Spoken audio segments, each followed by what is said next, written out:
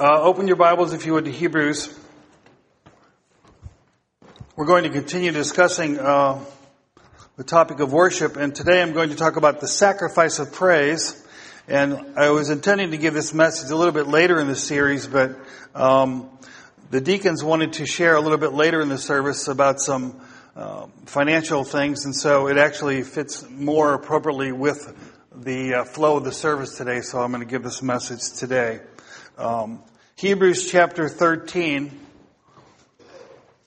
We'll start in verse 10. It says, "We have an altar from which those who serve the tabernacle have no right to eat. For the bodies of those animals whose blood is brought into the sanctuary by the high priest for sin are burned outside the camp. Therefore Jesus also, that he might sanctify the people with his own blood, suffered outside the gate. Therefore let us go forth to him outside the camp, bearing his reproach. For here, we have no continuing city, but we seek the one to come. Therefore by him let us continually offer the sacrifice of praise to God, that is the fruit of our lips, giving thanks to his name. But do not forget to do good and to share, for with such sacrifices God is well pleased." If you also look at 1 Peter quickly, 1 Peter chapter 2. 1 Peter 2, Peter says, verse 4, "Coming to him," meaning Christ, "as a living stone, rejected indeed by men, but chosen by God and precious. You also, as living stones, are being built up a spiritual house, a holy priesthood, to offer up spiritual sacrifices acceptable to God through Jesus Christ. Therefore it is also contained in the scripture, quote, 'Behold, I lay in Zion a chief cornerstone, elect, precious. He who believes on him will by no means be put to shame. Therefore to you who believe, he is precious, but to those who are disobedient or unbelieving, the stone which the builders rejected has become the chief cornerstone, and a stone of stumbling and a rock of offense. They stumbled being disobedient to the word, to which they were also appointed. But you are a chosen generation, a royal priesthood, a holy nation, his own special people, that you may proclaim the praises or the virtues and excellencies of him," meaning God, "who called you out of darkness and into his marvelous light, who once were not a people, but are now the people of God, who had not obtained mercy, but now have obtained mercy." So we see in just these two passages that the people of God are called a new priesthood and a new spiritual house, and that we are to offer up sacrifices to God, and that sacrifice, the sacrifice is the sacrifice of worship and the sacrifice of praise. But the question I want to ask and then answer, hopefully today, is why is praise called a sacrifice? And I want to give you several reasons in answer to that question. Why is praise called a sacrifice? The first reason is because worship or praise requires the sacrifice of our time. Now, it takes time to go to church, right? I don't know about you, but I would have preferred to sleep in today. Anybody else agree with that? You got to get up early. You got to get ready. It takes time. If you have a family, you got to get the kids ready. It takes all this time. Then you got to come to church. Then you sit in the worship service. It takes time. It just takes time. It just takes time. And you have to give that time up. And a lot of people don't want to give the time up. If you drive through our beautiful town of O'Fallon, you'll see people out the golf course, and you see people jogging and people riding their bike, and they're not taking the time. It just takes time. You have to set aside the time for corporate worship, and you have to set aside the time for private worship. But we also have to sacrifice our time in the sense that to truly learn to worship the Lord is more than just 20 or 30 minutes once a week singing music. That's easy, right? That's the easy part. When we talk about the sacrifice of time, we're talking about what the Bible calls waiting on the Lord. Waiting on the Lord. Let's just look at a couple Psalms quickly. Look at Psalm 62. Psalm 62. You can tell me when you're there. You there? Look at Psalm 62. We'll start in verse 1, where David talks about waiting on the Lord. He says, "Truly, my soul silently waits for God. From him comes my salvation. He only is my rock and my salvation. He is my defense. I shall not be greatly moved." Verse 5, "My soul waits silently for God alone, for my expectation is from him." Look at Psalm 69. No, I don't want to look at Psalm 130. Well, there's a whole bunch. The problem is that if we read them all, we just read Scripture all day. Maybe we should do that someday. We just read Scripture all day. Psalm 130. We'll just start in verse 1. The psalmist says, "Out of the depths I have cried to you, O Lord. Lord, hear my voice. Let your ears be attentive to the voice of my supplications. If you, Lord, should mark iniquities, O Lord, who could stand? But there is forgiveness with you, that you may be feared. I wait for the Lord. My soul waits, and in his word do I hope. My soul waits for the Lord more than those who watch for the morning. Yes, more than those who watch for the morning. O Israel, hope in the Lord, for with the Lord there is mercy, and with him is abundant redemption, and he shall redeem Israel from all his iniquities." There are numerous passages that talk about this idea of waiting on the Lord. And I don't know about you, but I'm not a very patient person. Anybody have a problem with patience in this room? I don't like long lines at Walmart. In fact, I don't like Walmart. Every time I go to Walmart, there's a problem with the register. You know what I mean? Then I have to wait. My wife will tell you, it drives me crazy. I go nuts. I just flip out. Don't like waiting in lines. Our whole culture, though, is built on speed, right? Everything's fast. Remember back in the early days when you got one of those first computers? It only took like 3 minutes for it to load. Now we're like, what, 10 seconds? What's the deal? Why is it taking so long? Right? Because our perception and our expectations have changed so much regarding speed and time that everything is very, very quick, very fast. We have instant everything, right? Instant coffee, instant breakfast, instant dinner. It's all instant. You microwave it, boom, it's there. Quick, fast.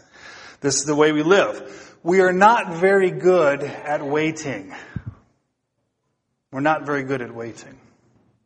And yet in Scripture, we are repeatedly exhorted to wait on the Lord. Now, waiting, by its very definition, means waiting. If there's one thing you can't hurry, it's waiting. Right? Because it's a contradiction in terms. You can't do both. You can't hurry up and wait. Now, you can hurry up and have a quiet time. You can hurry up and read the Bible. You can hurry up and say your prayers.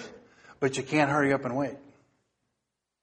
When David says he waited for the Lord, he was expressing two things. One, waiting was an attitude of expectation. The person who's waiting for the morning, the sentry, really wants the sun to come up because he wants to go home and go to bed.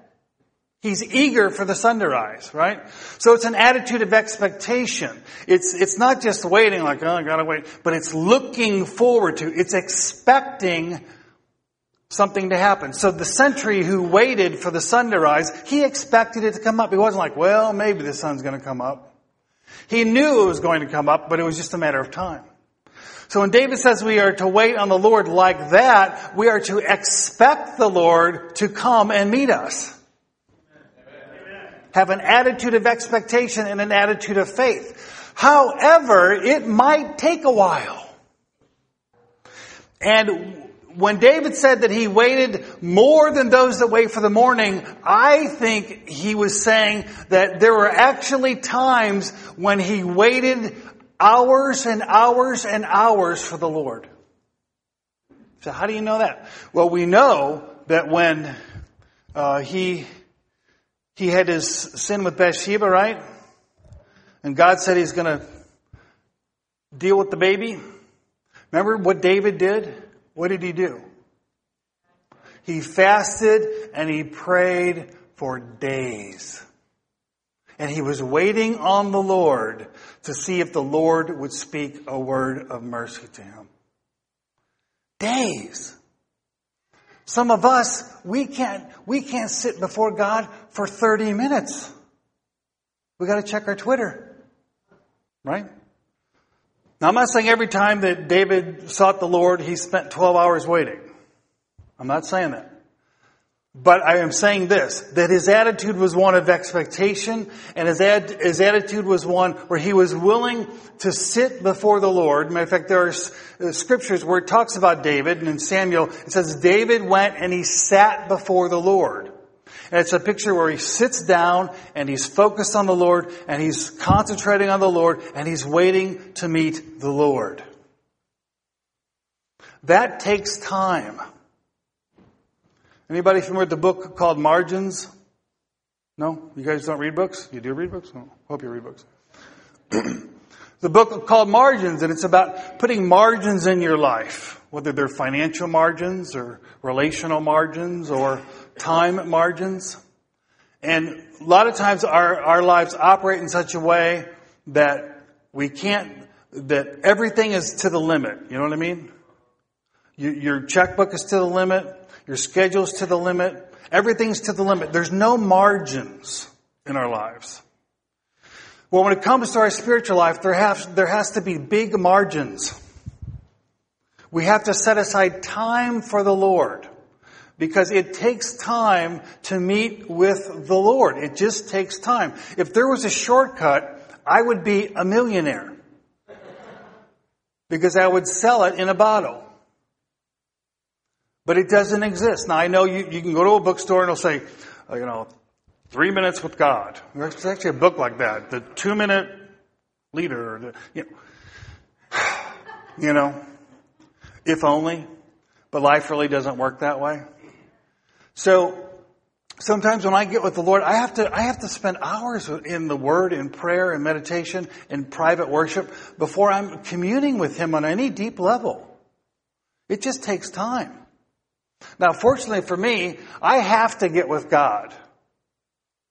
I have to. Or I can't come here and do any good.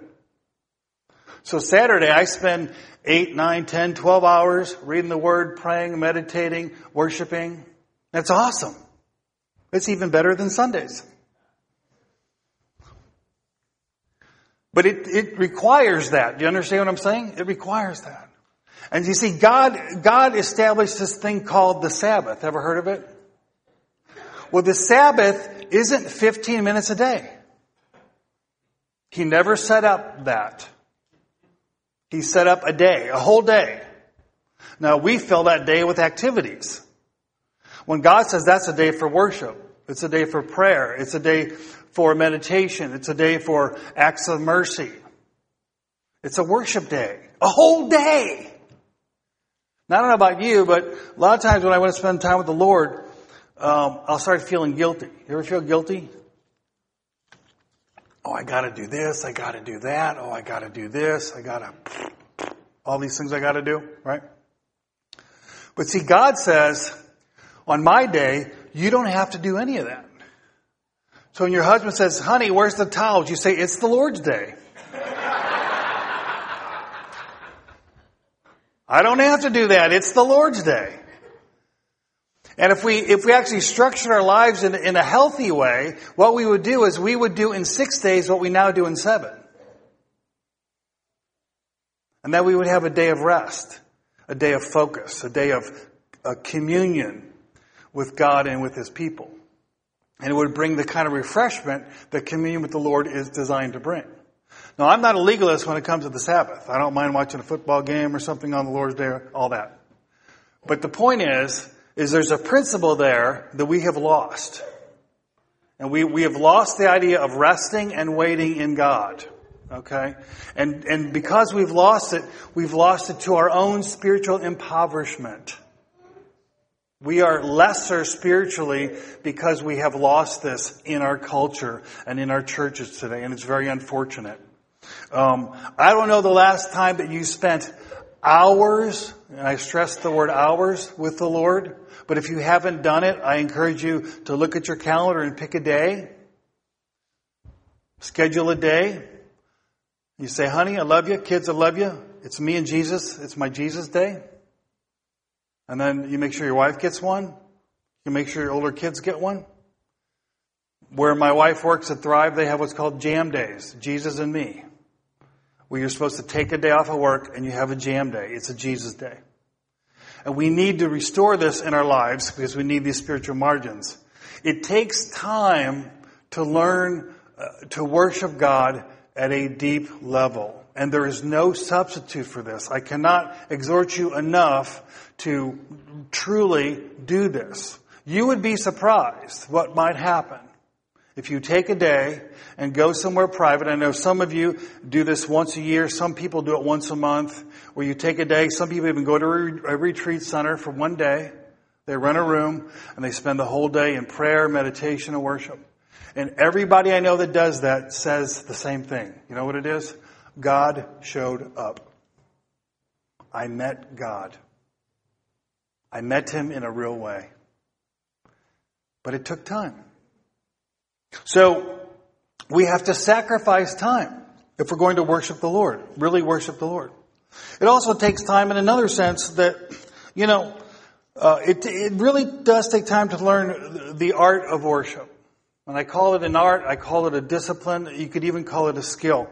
It dawned on me as I was preparing these messages on worship that I had been sitting in church, like I say, when I was 20, and I didn't really get behind the pulpit until I was in my early 30s. So for a good 12 years, I sat on the other side, and I never heard a sermon on worship. Now, when I was a new believer, I was taught to read my Bible. I was taught how to read my Bible. I was given a book on how to study the Bible. I was taught how to witness. I was even taught how to pray. But I was not taught how to worship. And it's interesting because there's just kind of assumption that, well, I guess you'll just figure it out on your own. And so what happens is people, they get saved, and worship is whatever, their understanding of worship is whatever their environment is. Right? So if you get saved in a Baptist church and they sing 2 hymns with 85 verses, that was a joke, Steve, you're supposed to laugh. Then you learned that and you say that's worship. You get saved in a charismatic church and they're swinging on the chandeliers. Well, you get on the chandelier and that's what you do because that's worship. In other words, you simply look around and you say, oh, well, that's worship. And that's how Christians often learn things. When in fact, none of that is the norm. This is the norm. This is how we learn how to worship.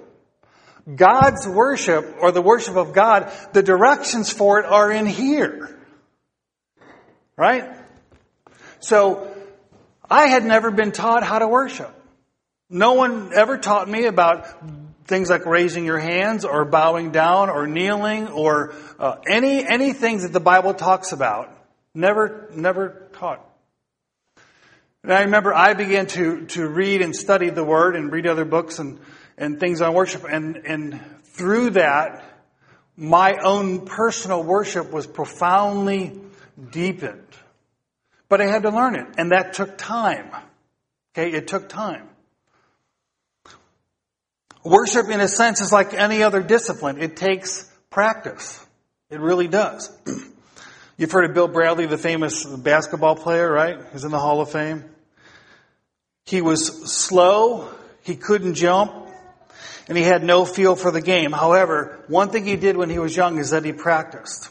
And he would practice 3 or 4 hours every day after school. He would practice on the weekends. He would put weights in his shoes. He would tape cardboard under his glasses so he couldn't see the ball, so he could learn how to dribble. And he practiced and he practiced and he practiced. And of course he ended up in the Hall of Fame because he practiced. Don't you want to be in the Hall of Fame of worship? Well, it takes practice. You know, I studied music when I was younger, and play the piano. I'd play for you, but then I'm going to blow you away. Just kidding. But when people hear me play and then I tell them I never touched the piano until I was 18, they're like, what? How did you do that? Because most people, you learn when you're younger, right?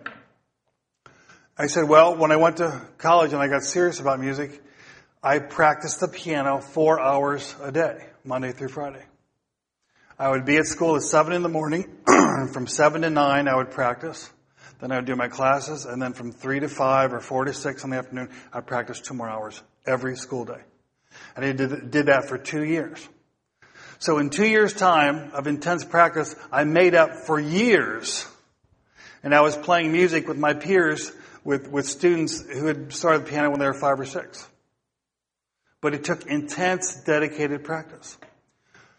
And it applies to worship. The more we worship, the more we learn about worship, the more we focus on worship, the more we worship in a biblical way, and the better we get at it. And what I mean by better, I mean the more we learn how to truly commune with God at a deep level, how to truly glorify Him and do what is pleasing to Him in our worship. It just takes time. And you have to set the time aside. I think praise is called a sacrifice, secondly, because it takes effort.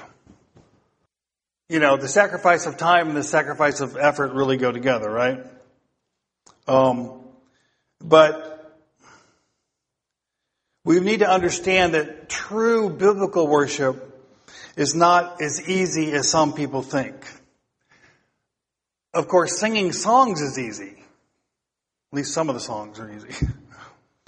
But worship is not. The 19th century preacher George Morrison said this. He said, it is far easier to give up a coin than it is to give up a quarrel. It is easier to lay down a generous offering than to lay down a long continued grudge. And what Jesus insists upon, he's talking about Matthew 5, where Jesus says, leave your gift at the altar, is that we must lay aside our pride. We must humble ourselves as little children. He says that is not easy. Amen? That's not easy. It never can be easy. That is far from natural to man. That is hard to do and very bitter and quite opposed to natural inclination, and it calls for patience and interior sacrifice and prayerful, if secret, self-denial. He goes on to say, this is what I want to impress upon you, and I want to teach you that worship is not easy. I want to teach you that it is very hard. It is not a comfortable hour on Sunday with beautiful music and a fluent preacher. It is an attitude of heart and soul that is impossible without self-denial. Now, singing the songs is easy, but the true spirit, to worship in spirit and truth, is not easy. Now, this morning when we were worshiping, I was fighting because thoughts were coming into my mind about other things. I had to do a battle. It wasn't easy. Let me read that again. It is an attitude of heart and soul that is impossible without self-denial. I thank God that in the purest worship there is but little demand upon the intellect. The humblest saint who cannot write a letter may experience all the blessings of the sanctuary. But there is a demand upon the soul. There is a call to sacrifice and cross-bearing, for the road to church is just like the road to heaven. It lies past the shadow of the cross. What we need to understand is that in true worship, if we worship in spirit and truth, it requires the effort of the entire inner man. It requires the effort of the mind, of the will, and of the affections. The mind must focus on God and fight off all worldly or demonic distractions. Anybody distracted this morning during worship? Yes, indeed you were.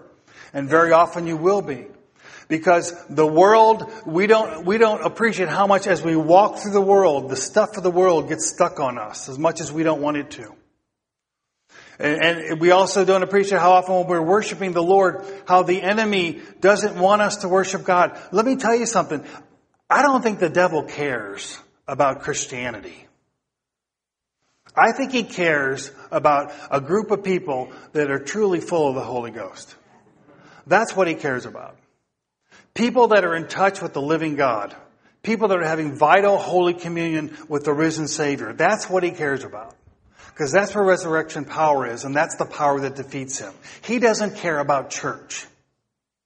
So He doesn't want you in vital communion with God. He will resist your efforts, and you have to do battle in your heart and your soul, and you have to fight Him because He will try to distract you from true worship. So the mind must focus on God and fight off all distractions. The will must submit to God's Spirit. And like David, it must determine to worship God. And David says repeatedly in the Psalms, I will praise the Lord. In other words, I will choose to do this by an act of my will. Even though I might be distracted, even though I may feel downcast at the moment, I will do this. So our wills must submit to the call, God's call to worship.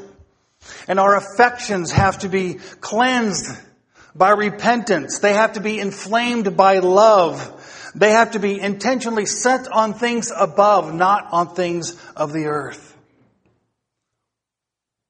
To quote Morrison again, he says, the approach to God is with the whole heart, and it demands real effort. And I love this paragraph. Can I read a little bit more of him? It was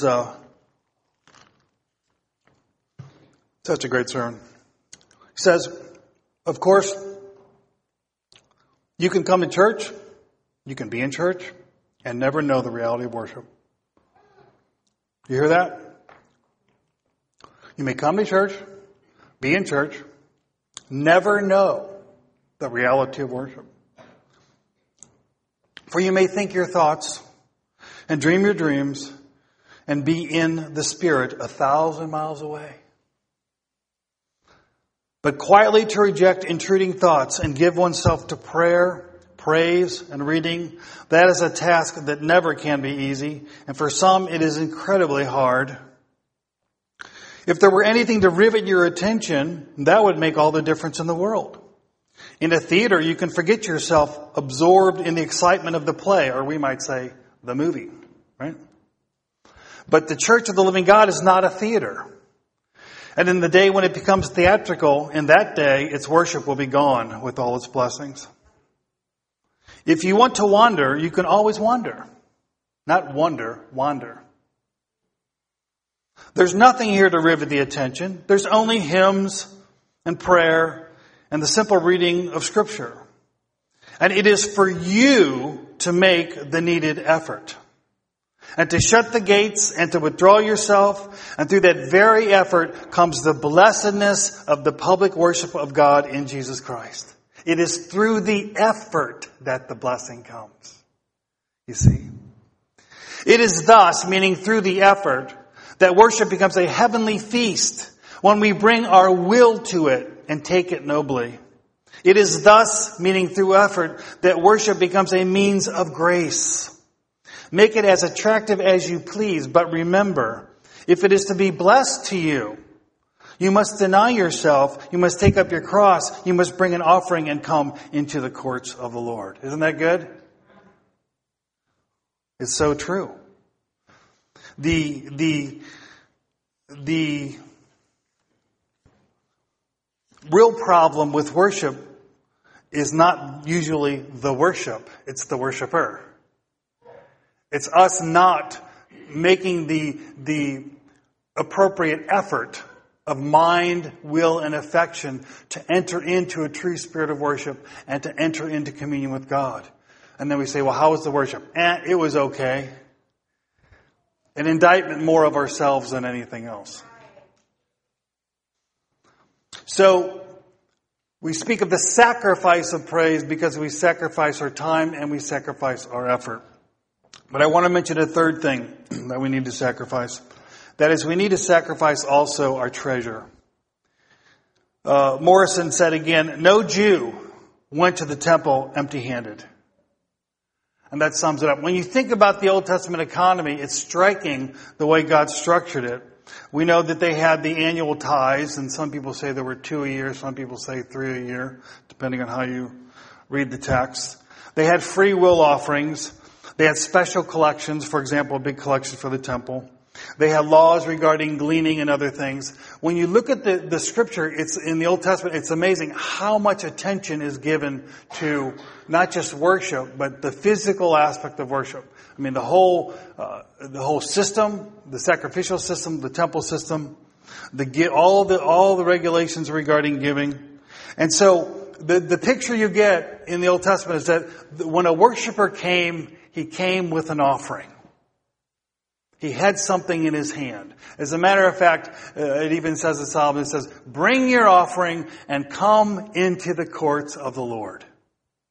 Because it's just assumed that when you go to worship Jehovah, you bring him a gift. It's a very interesting attitude. Okay, because the idea is I'm going to go meet with God, and because of who God is, I'm going to give him a gift. Did you ever go out to lunch with somebody really important? You know what your natural inclination is? To buy their lunch. You want to give them a gift, right? You want to honor them. And this is the spirit that permeates the Old Testament, is that we're going to meet the great King, we're going to meet Jehovah, we're going to worship God, the true and living God. Let's give him a gift, because that's what he deserves. And so, it was just assumed. And Jesus even assumes it in Matthew 5 when he's talking about being reconciled to your brother. He says, and when you come to the altar with your gift, right? With your gift, if you remember you have a quarrel, blah, blah, blah, go take care of it. The assumption is when you come with your gift, because that's just assumed. That's how you worship. You worship with your gifts. Now, I got saved in church that was very countercultural.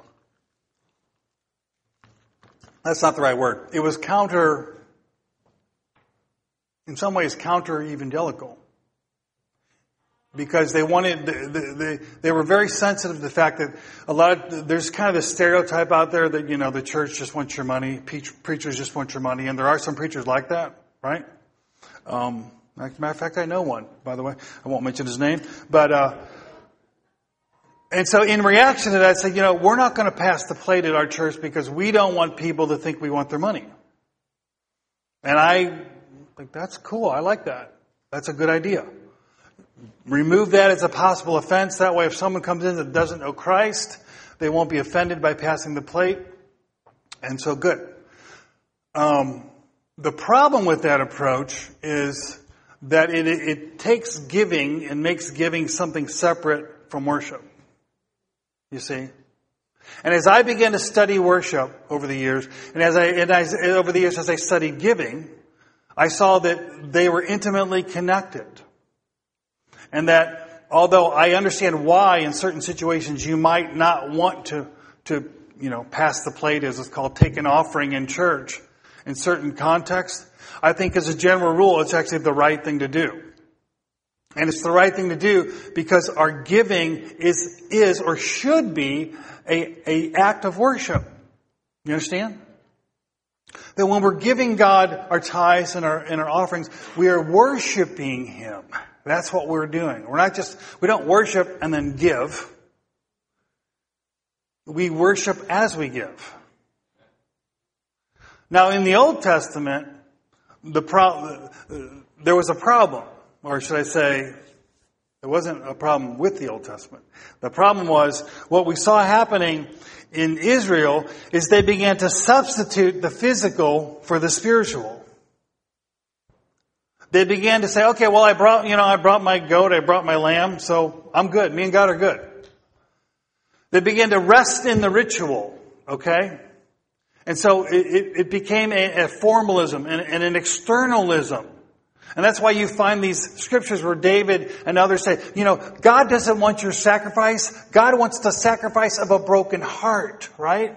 God wants a sacrifice of humility. Because people were falling into the snare of ritualism. And they were substituting the external for the internal. Now, in the New Testament, we can go to the opposite extreme though. What we do is we divorce the physical from the spiritual.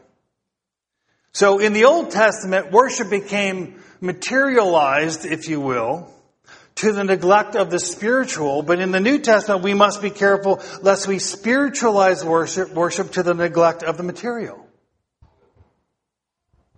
And we tend to do that. How do I know we do this? Because we can sing a song like I Surrender All and yet not surrender 10%. You see, we have divorced the spiritual. We can say, God, I give you my life. God, I give you my heart, but I won't give you 5%. You see? Anybody been guilty of that? I have. So see, true worship, meaning worship in spirit and truth, is the blending of both. Now, it's easy to go through the ritual. It's easy to offer. It was easy in the Old Testament to offer up. I shouldn't say it was easy because it did cost them something. But they could offer up a lamb and give God a lamb, but not give God their heart. Well, we can give God songs and not give Him our heart. We can even give God money and not give Him our heart. God wants our heart. But you see, here's the thing we have to understand. When you hear statements like God wants your heart and you hear statements like God doesn't need your money, people are like, "Phew, good, I don't have to give." That's nice. That's missing the point. The point is if God has our heart, He has our money. If God has your heart, He has your house, He has your car, He has your kids, He has your life, He has your job, He has everything about you. And the reason I believe that it's important that we see giving and worship connected is because our giving is a reality check. Don't shout me down now, folks. Don't shout me down. It's a reality check. Because we Christians can become Gnostics. It's all real spiritual and it's all ethereal and it's all in our head. And what we're calling worship has no connection with how we're living. That's not true worship. I don't know what you want to call it. You call it sentimentalism, you call it religious fervor, you call it ecstasy, call it whatever you want. It's not true worship. Because true worship transforms. And if I truly worship, it changes how I live. If I truly worship, it changes how I give. So there's a sacrifice involved in a worship, which is not just theoretical, it's very practical. We come into the Lord's courts and we should be bringing gifts to Him. We should be bringing offerings to Him because we love Him. Not because it's a duty, not because it's a law, but it's because of who we recognize that He is. Amen? We give to God because we love Him and we honor Him. We understand that worship without giving is not true worship because worship is a sacrifice of praise. And I want to close with one scripture from 2 Samuel 24, if you want to turn there with me. 2 Samuel 24. There had been a plague on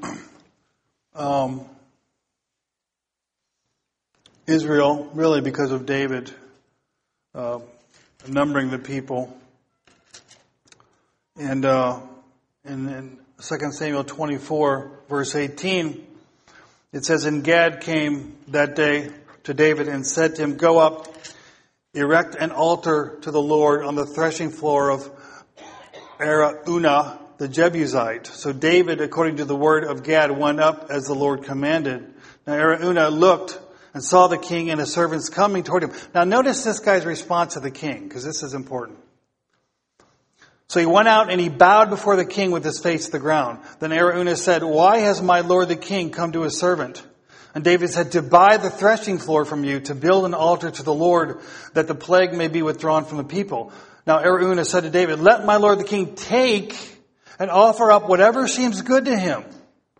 Look, here are oxen for burnt sacrifices and threshing implements and the yokes of the oxen for wood.'" In other words, Araunah, understanding who the king was, what did he want to do? What did he want to do to the king? He wanted to give it to him. Because that's what you do. You give kings gifts. The perfect spirit of worship right there. the right response to royalty. All these, O king, Araunah has given to the king. All these I will give to you. And he said to the king, may the Lord your God accept you. Then the king said to Araunah, no, but I will surely buy it from you for a price. Now listen to David. Nor will I offer burnt offerings to the Lord my God, which cost me nothing. There's the same spirit, the same understanding of worship. I will not worship God on the cheap. He deserves better than that. I don't want my worship to be easy. I want it to be costly, because then it'll be precious in God's eyes.